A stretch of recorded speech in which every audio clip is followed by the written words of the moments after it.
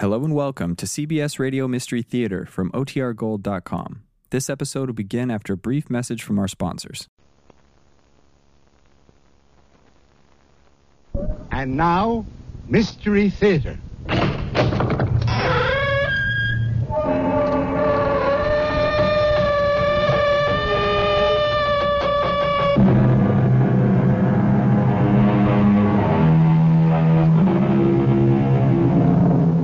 Come in.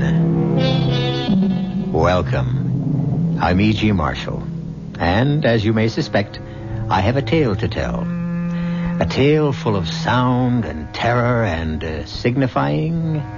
Well, I'll have to leave that to you. And I also ask your indulgence when I personalize this strange riddle, because this story was brought directly to me. Ever since I've been your host on this series, I have the feeling that you expect me to be an expert on the macabre. But I must confess to a sense of surprise when I was buttonholed by a young man the other day who said, "Excuse me, Mr. Marshall, but I have a coffin that I'm sure will interest you." You cannot frighten me. I am not leaving this graveyard until I get to the bottom of this. I warn you, your persistence will be your destruction. I still trust in the Lord. Where's that music coming from? From beyond the grave. Is it Judgment Day? No. Then you talk nonsense. The dead will rise. The Lord will summon his elect to meet him in the clouds. But until that day, the dead remain buried.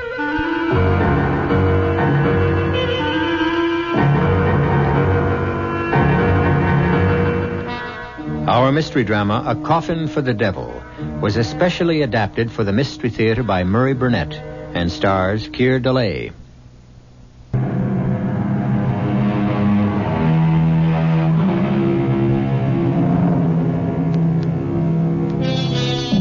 What do you do when a perfect stranger tells you he has a coffin which might interest you? My first instinct was to tell a young man that I wasn't in the market for coffins. But he quickly explained that he wasn't a salesman, but an avid listener to our series, and that he had a macabre story of a strange coffin that had been in his family for generations. I was intrigued. So the next night I found myself in his old suburban house, drinking coffee with his wife Cora and his friend Professor Gerald Barker, and looking at a large wooden box which appeared to me to be a case for a bass fiddle. This box, although you may not believe it, Mr. Marshall, is a coffin. And this letter, which my wife, Cora, found in the attic, explains how it came in our family and also how it happens that I'm not today a mortician. It was written by my great-grandfather, whose name was also William Spindles, and the letter begins, "I, William Spindles, swear this to be a true and honest account of the strange happenings that befell me when I was employed by Edward Rogers, the undertaker, in the year 1851. The month was December, and Mr. Rogers and his good wife, paying pre-Christmas visits, had left me in charge of the shop. It was a cold night and blowing hard, but my good friend Richard Clay and I were snug enough with a big fire going in the stove. Only for you, William Spindles, would I spend a stormy night like this sitting in an undertaker's parlor. Ah, come on now, Dick. You've kept me company often enough to know that there's no harm in corpses. Well, it's not the corpses that worry me. It's their spirits that may be around. There's no such thing as spirits. Mr. Rogers says that there's no harm in the dead. The harm is in people's minds. Oh, maybe. What's that? Someone's at the door. Come in. Oh, I don't like this. I'll see who it is. Come in, sir. Come in. You'll catch your death of cold standing out there. I'm sorry to disturb you on a night like this, but my need is urgent. I require a coffin. Yes, sir. Did you have a particular type in mind? Very particular. I know exactly what I need. Well, we have a complete stock in the next room. Now, if you'll follow me... No need. You won't have it in stock. We carry the most complete line in the state. That's why I have come here. Well, thank you. Now, if you'll tell me who the coffin is for, I'll be able to help you better. For me. For you? You mean it's for your own your own personal use? Exactly. I can see you're going to be busy, Bill, so I'll run along. Oh, no need to leave, Dick. This gentleman will have to come back tomorrow and see Mr. Rogers, so I cannot return. Well, Mr. Rogers is the proprietor, and I honestly believe you'll be better served if you'll wait for him. I can draw you the way the coffin must be. Here's $50. Will that cover it? But goodbye, Bill. I really must leave. Amy's expecting me.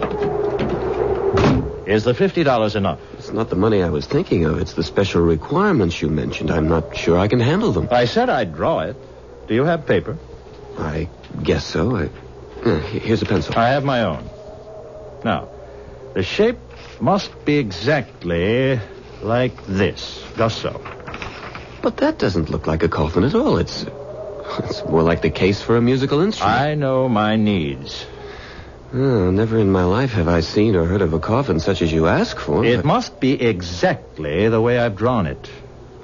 Very well. Now, it must also have lids and hinges. Hinges? Hinges. You see them? Here, on the drawing. Yes, but you... And a lock on the inside. The inside? And a good quality lock. Secure. Nothing shoddy, you understand? I believe I do. Good. Now, if you have a tape measure, I want you to measure me around. But why? I mean, the drawing is... It's unusual. It's very clear. I want to make sure that you leave enough room for my arms. I really don't know how I'm going to explain this to Mr. Rogers. Show him the drawing. Now, take my measurements. Yes, sir. All right, now leave enough room for your arms. Now, make sure that this is ready by Friday. But that's the day after tomorrow. I must have it. I'm sorry to be so particular, but I've been buried before. And this time, I want to have it my own way.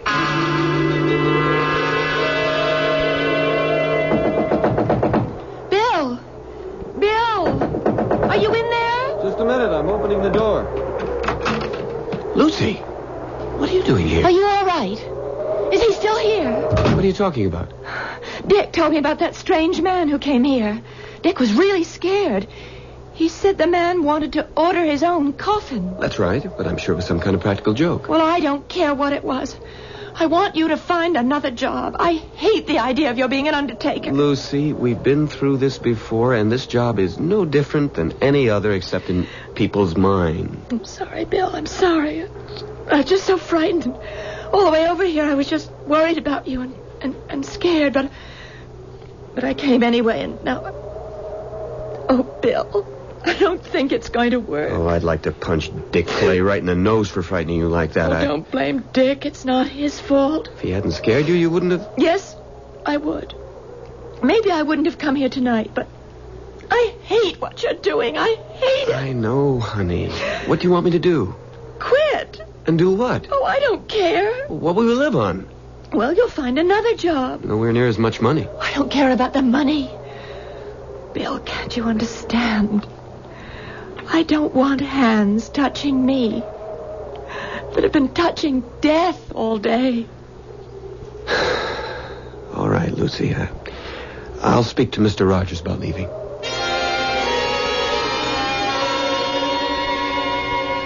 Good morning, Bill. Good morning. Now, what's all this about some excitement you had here last night? Good morning, Mr. Rogers. I guess Dick Clay has been busy gossiping again. I don't know whether it came from Dick or not, but I heard it from the barber. Some ridiculous claptrap about a walking cadaver ordering its own coffin. Well, sir, what happened was unusual. How so? Take a look at this. This is a drawing made by the gentleman who ordered this coffin. Remarkable.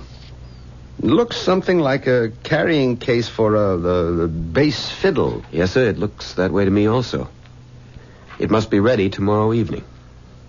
You're worried about something, aren't you, Bill? Yes, sir. Something to do with this special order? I suppose so, in a way. Mr. Rogers, I'm sorry to tell you that I'm going to have to leave here. What? You mean because of last night? Only partially. It's really because of Lucy. Oh, I suppose she's upset about the idea of marrying a mortician. More than upset. She practically gave me a choice. Either this job or her. I wouldn't worry about that if I were you, Bill. You're not me, and you're not engaged to Lucy. I'm sorry, Bill. It's just that I've been there before. I had the same problem with Mrs. Rogers before we got married. Well, what did you do? Before I answer that, how do you feel about the business? I mean, would you stay on if Lucy would marry you? I think so. Bill, you know I have no son. No one to carry on. I've never said it, but I think you know how I feel about you and what hopes I have that you might be the one to carry on.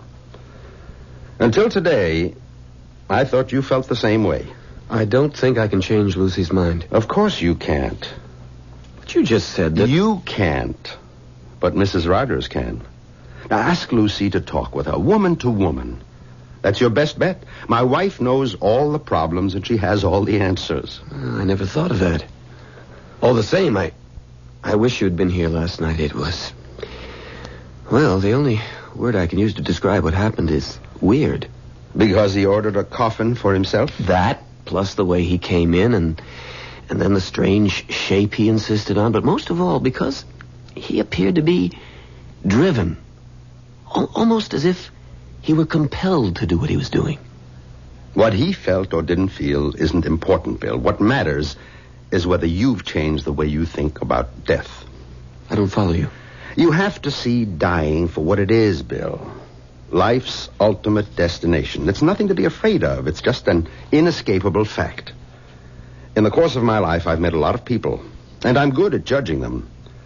And up until now, I've thought of you as a no-nonsense, feet-on-the-ground, level-headed young man. But, sir, you didn't see this man. You didn't hear the terrible desperation he had in his voice. I've seen and heard almost everything since I started some 18 years ago. This poor fellow who ordered his coffin from you last night was obviously deranged. No question about it. Deranged. I hope you're right, sir. Of course I'm right.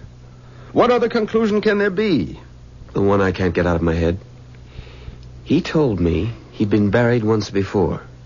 And this time he means to have it his own way. Oh, very good. Very good indeed. You find that amusing? Now I understand everything. That coffin he ordered is nothing but a big fiddle case. A double bass box. And he must be a musician. They're the very devil for playing practical jokes. Don't you see? This is nothing but a practical joke. A joke on whom, sir? How should I know? Some fellow musician. No, I'm sorry, sir. I just can't believe that. Why not? Why wouldn't he have told me so? Why would he try to scare the daylights out of me and then pay $50? 50 whole dollars besides. Ah, well. I expect we'll have the answer to that tomorrow evening when he comes to get his coffin. That is, if he comes at all. Oh, he'll be here. I'm sure of that. I just pray that we won't be sorry when he comes.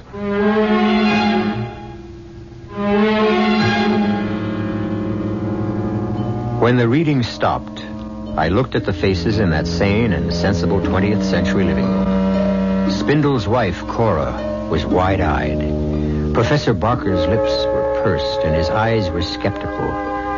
My eyes were drawn automatically to the subject of the letter, the large, strangely shaped coffin that stood in the corner of the living room, and I could understand the fear that had gripped that 19th century William Spindles. I'll be back shortly with Act 2.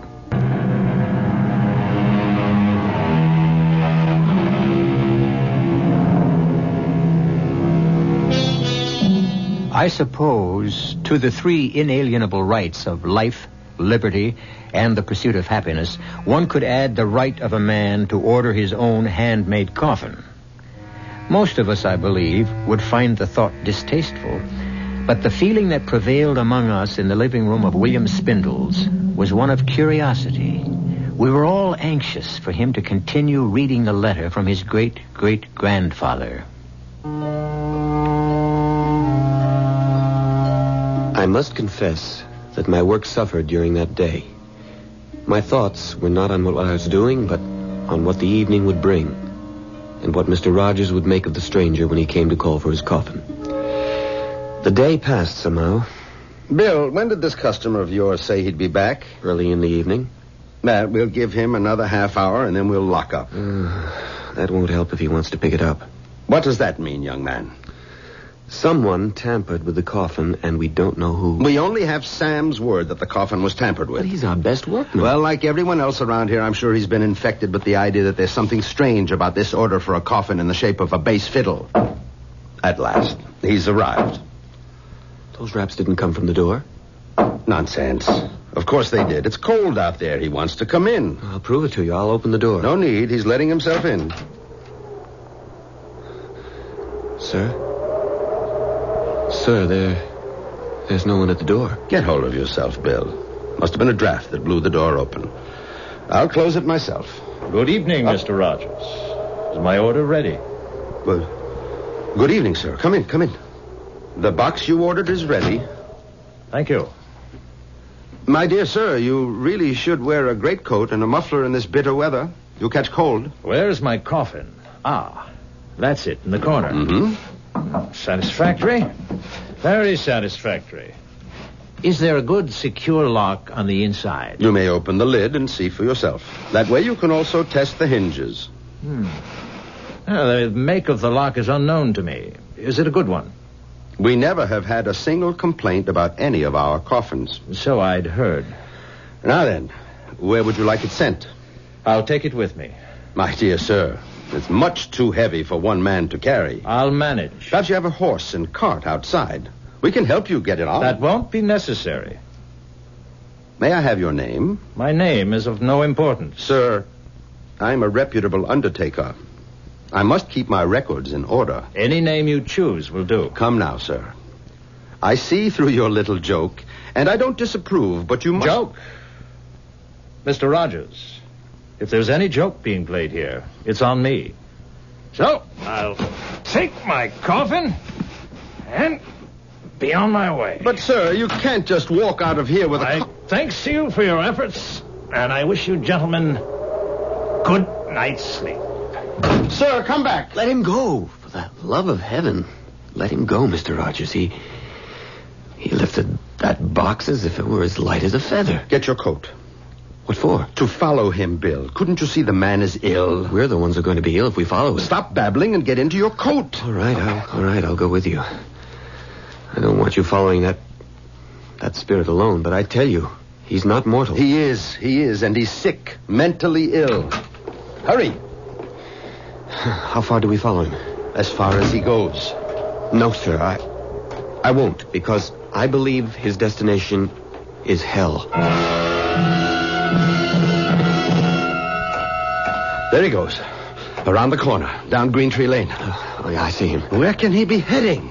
There are no houses after a block of Green Tree Lane. But there's the cemetery. Didn't I tell you he was deranged? The cemetery gate's locked. Locks never bothered spirits. Then he's no spirit.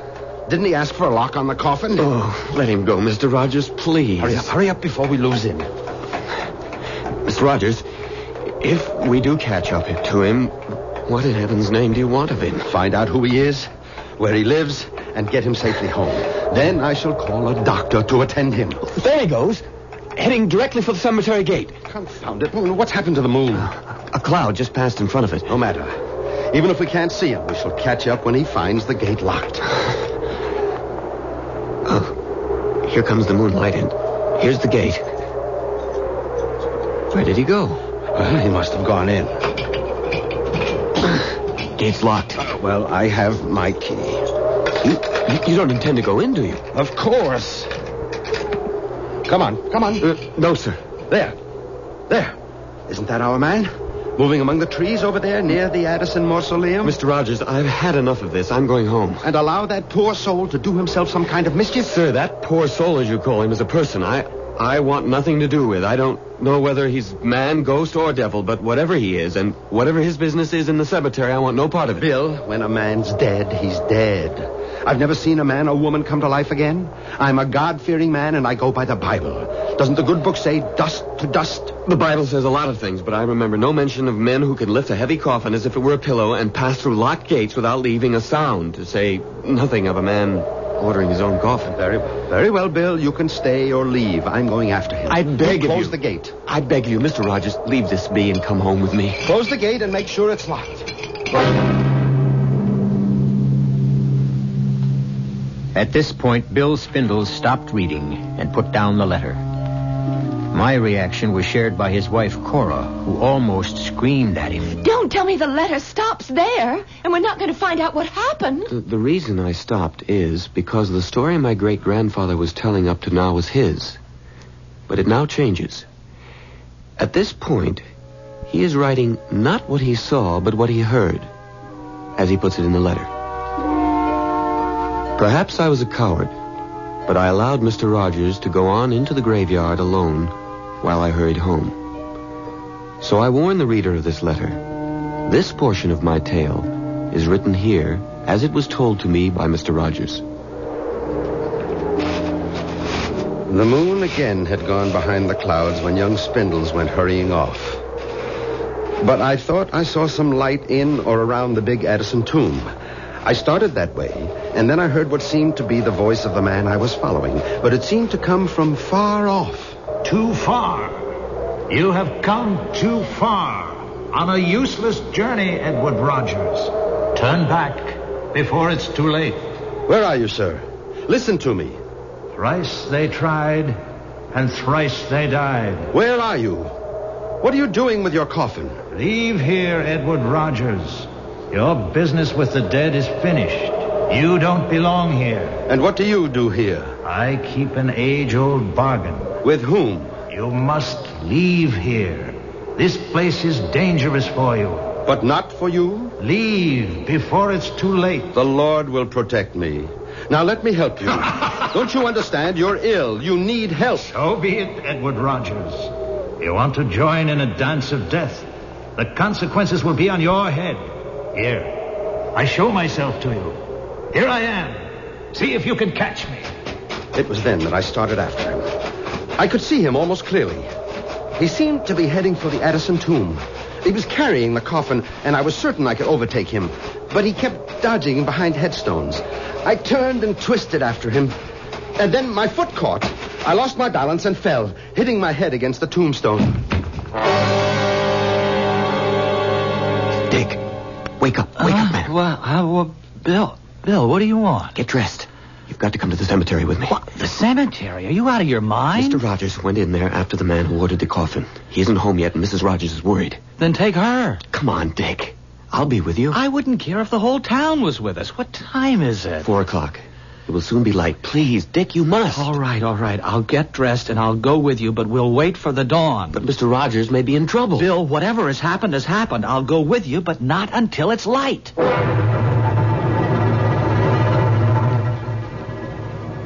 Oh, my head. It hurts. Where am I? Where you do not belong. Oh, it's you. Where's your coffin? Where it belongs. Good. Come. I'll take you home. You need more help than I do. I'll be all right. I was fortunate. It was just a glancing blow. I'll take you to the gate. See that you get there safely. You've changed. Why are you now worried about me? I admire your courage. You were concerned about me. Now I return the favor. No. You tried to frighten me before. For your own good. You're still in danger. From whom? From the damned. Sir, I don't know who you are or where you're from, but I'll swear you're of this world. There are no such things as ghosts. I know that's what you believe. I wish with all my heart that you were right. What's that music? Do you hear it? I do. What is it?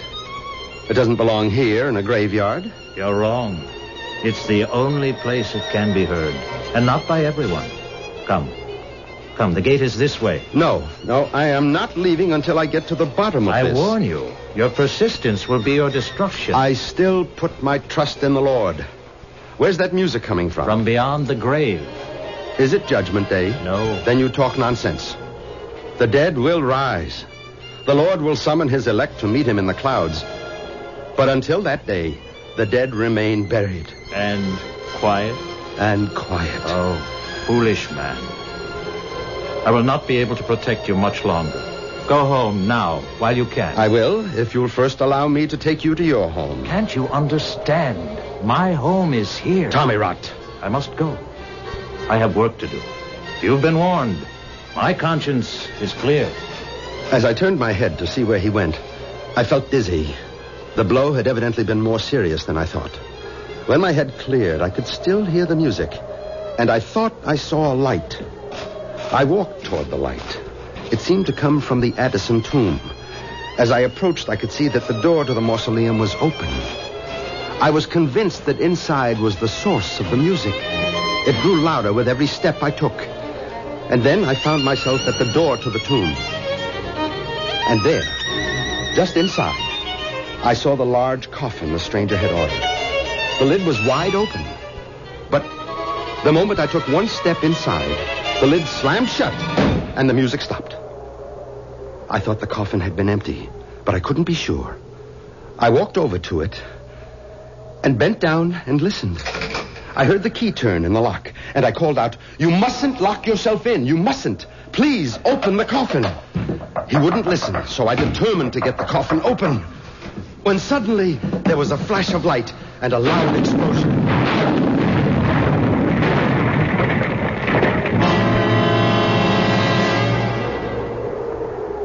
Bill, I can't see anyone in there. Mr. Rogers must have gone home. Can't see the whole cemetery from outside. We'll have to go in.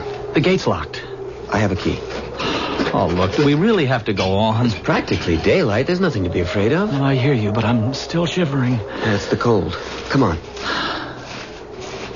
Hey, you seem to know where you're going. Oh, I shouldn't have left him. If any harm has befallen him, I'll never forgive myself. Well, he shouldn't have been here at all. The last I saw of Mr. Rogers, he was heading for the Addison tomb. I have a feeling that if we find him at all, that's where he'll be. There's the tomb now. Oh, the door's open. Should it be? We'll find out. Wait. Suppose there's something in that tomb that waited for Mr. Rogers, and now it's waiting for us. If you don't want to come in, you can wait here, but I'm going into that tomb. All right, I'll come with you. Good Lord, there he is, lying across that coffin, and so still. Is he dead? I don't know. But there's only one way to find out. I can offer no explanation, but I can tell you that the words of a letter written more than 100 years ago had cast a spell over all of us.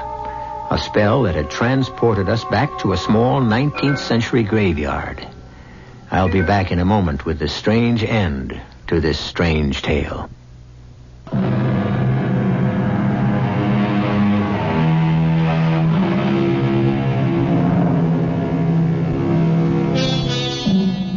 Like many time-worn sayings, the old adage, curiosity killed the cat, but satisfaction brought it back, still contains more than a few grains of truth. Certainly all of us sitting in the William Spindle's living room that night were anxiously waiting for him to resume reading the letter from his great-great-grandfather. But he further whetted our curiosity by prefacing his reading with this explanation. I think it's important to tell you that this next portion of the letter is an eyewitness account, not what was told to my ancestor, but what he experienced himself. So, if you're all ready, I'll continue. After Mr. Rogers told me what had happened to him that night in the cemetery, I was still undecided about leaving the undertaking business, although my dear Lucy was at me every day to give my notice. And then, one morning, Mr. Rogers called me to his office. Sit down, Bill. I think we should have a talk. Yes, Mr. Rogers? My wife tells me that Lucy hasn't been to see her. Have you spoken again to Lucy about discussing your future here with Emily? No, sir. You still believe that our strange customer was a ghost? Let's say I'm still undecided. What's that? Probably someone who wants to see me. Come in. Should I get the door? Don't bother. I'll go. Good morning, gentlemen. It's you. It is indeed I. And I'm not sure how long I'll be permitted to stay. Long enough, I hope, to give me an explanation of your actions the other night. That is why I'm here. Good. Perhaps you'll start by telling me... I come here, sir, at great personal risk. I ask you to believe me. I beg you to listen and keep an open mind. I believe I'm a fair man. Since you're a native of this town, you must know of the Addison family. Of course. Old Thaddeus Addison owned the leather and dye plant. He did. And do you remember a young man named Tom Addison, one of Thaddeus's 3 sons? I never knew the young rascal. Everyone heard about him, of course. He was a ne'er-do-well who finally ran away. That's what my father wanted everyone to believe. Hold on. Are you trying to tell me you're Tom Addison? My father wanted me to go into the factory. I couldn't abide the thought. In all modesty, I had a great talent for music, particularly the bass, a talent which my father felt was foolishness. All of our quarrels came because I wanted to practice my music, and my father thought it was a waste of time and money. Then you are young Addison. I am. And I am not. Not in the sense that you mean. I suppose you can explain that. The situation between my father and me became unbearable. He finally gave me an ultimatum. Either I'd go into the business, abandon my music, or he'd turn me out of the house. I really had no choice. I left. Mm-hmm. And what brought you back? The very same thing that took me away. Music. When my father disowned me, I wandered around the country trying to earn my living as a musician. It wasn't easy. One day, I found someone who valued my musicianship. I made a bargain with him. Who was he? He goes by many names. Take your choice. Satan, the devil, Beelzebub, or the Prince of Darkness. Rubbish. You believe in the Lord. Why do you find it so difficult to believe in the devil? I'm a God-fearing man. The devil has no power over me. Not unless you invade his realm, as you did the other night. All I did the other night was my duty, as an undertaker and as a man. How can I make you see the horrors that lie ahead of you if you will not listen? What will change your foolish obstinacy so that you can save yourself? Are you so insensible that if I tell you what I have suffered and am suffering, you'll still close your mind to what I say? I promise to listen, and I will. 10 years ago, I was in Chicago, living in a cold and miserable garret, hungry, alone, and with no hope of employment. In order to get something to eat, I knew I'd have to pawn my fiddle. Just before venturing out, I wanted to play it one last time, when suddenly I thought I'd lost my mind, because not only was I hearing my own instrument, but it was joined by a full symphony, and he was there. Satan? And he offered me the fulfillment of a dream. I would never have to worry about money again, and I could concentrate on my music. It dazzled me, the prospect of a life I'd always hoped for. And what did he ask in return? Your soul?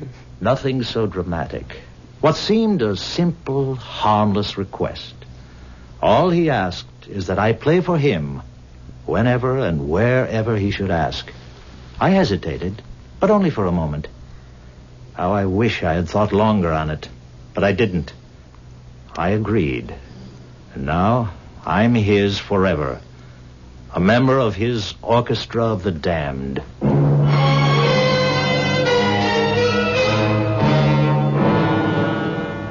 And the letter closes as follows. That was the day I left the undertaking establishment of Edward Rogers. I have no way of knowing whether Mr. Rogers believed the story told by the man who claimed to be Tom Addison. I never saw nor heard from the stranger again, nor do I know whether Mr. Rogers did. Signed, William Spindles. Now, what do you make of that? I'll take the ladies first. Cora, as my wife, what do you think? There's one thing I know, darling. I'm glad you're not an undertaker, because if you were, I wouldn't be your wife. Ah, you feel the same way as my ancestors, girl. Lucy. Emphatically. Jerry, you're the scientist here. Well, history isn't a science, thank heaven, but I do have some questions. First, how did the coffin come into your possession? Well, that's simple. When Mr. Rogers died at the ripe old age of 89, he left a sizable bequest in his will to my great-grandfather with the proviso that we keep the coffin as a memento. Why would he do that? Now, that, Cora, is an excellent question.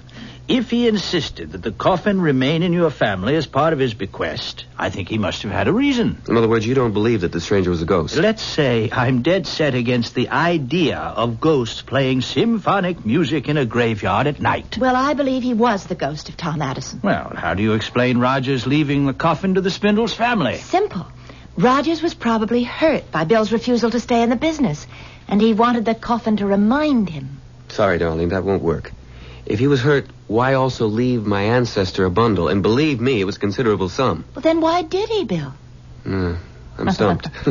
It's too much for me. I still don't believe in ghosts, and I think I can prove to you that this man who ordered the coffin was flesh and blood. How? Well, I'm going to have to do a little research.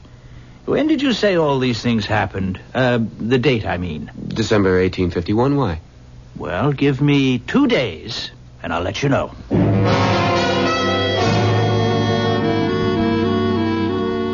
All right.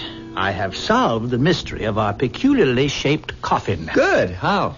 I kept asking myself, why did this man go to all the trouble of ordering a coffin, which, to say the least, was strange, and also behave as if he wanted everyone to believe he was a ghost? But have you forgotten Mr. Rogers' belief that he was crazy? I mean, wouldn't that account for all his behavior? Yes, that would, but I preferred to think of this fellow as a con man. You see? A really great con man who successfully conned your grandfather but had more difficulty with the undertaker. Why? Precisely, why? Now, that's where this newspaper article comes in. Here, I made a copy at the library. Let me read it to you. The headline, Wells Fargo Payroll Stolen. Aha! Then it goes on. Yesterday, the largest robbery in the history of the Wells Fargo Company was successfully perpetrated by 3 masked men who boarded the westbound Lackawanna Limited, entered the baggage car, and made off with more than $40,000 in $10, $20, and $50 bills. So, it goes into more detail, but there you have it. There you have it. You've lost me. Now, don't you see? The robbers needed a safe place to hide the money.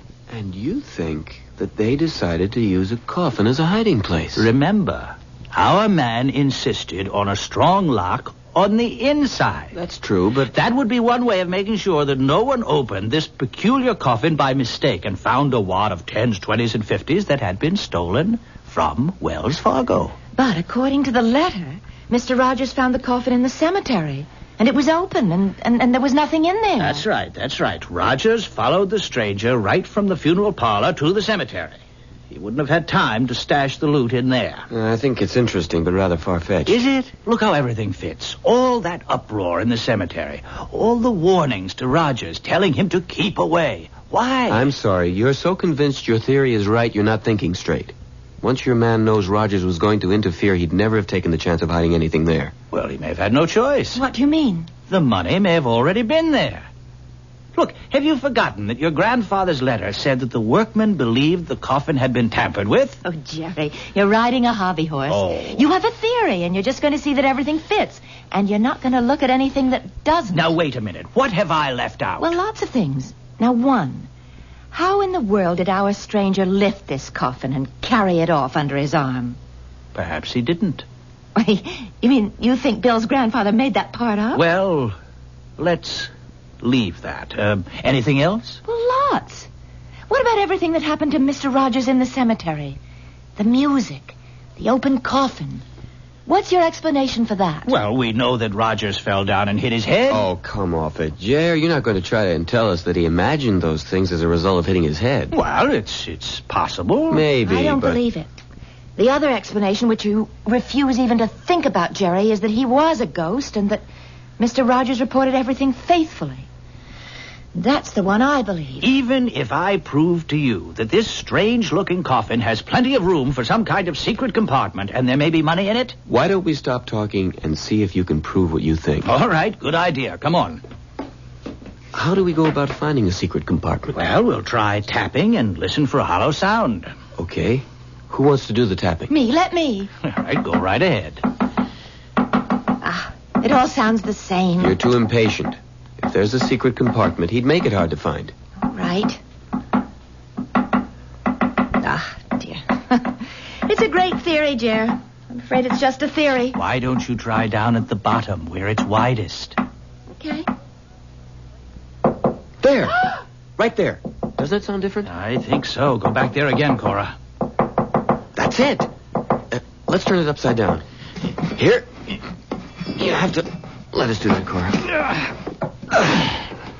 That's got it now. Now what? Well, I think we should have opened the lid first. Okay, let's open it. All right, now, put your hand down in there, Bill. Feel around carefully. Around the joint in the wood. Yes. Do you feel anything? Nothing. I can't. You got it. Jerry was right. It's a secret compartment. Well, is there anything in there? This. Money. A $20 bill. Well, there must be more. No, just the one bill. But wait. Here's a note. Well, what does it say? Wait a second. It's hard to read. Dear Bill, or descendants of William Spindles, you having found this secret hiding place should know by now that I was right when I insisted that there were no such things as ghosts. I was also right when I told you, Bill, that there was a fortune to be made in the undertaking business, as is proven by my bequest. God bless you and your family. Signed, Edward Rogers.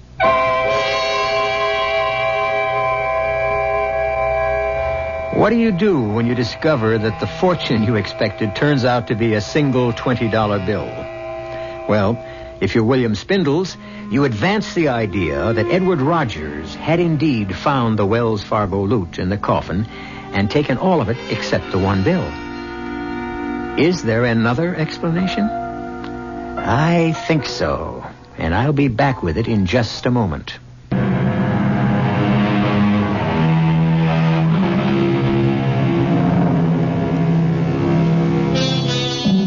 For what it is worth, I present you with this thought. There never was any Wells Fargo money in the coffin to begin with. Edward Rogers had obviously been a man of strong beliefs, and he took this way of proving to Bill Spindles or his children that there are no such things as ghosts, and that there was money to be made in the undertaking business. Did the Spindles accept my explanation? I really don't know. How about you? Our cast included Keir Delay, Marion Seldes, William Redfield, Peter Collins, and Nat Polan. The entire production was under the direction of Hyman Brown. WCCO Radio, Las Vegas for 3 days and 3 nights.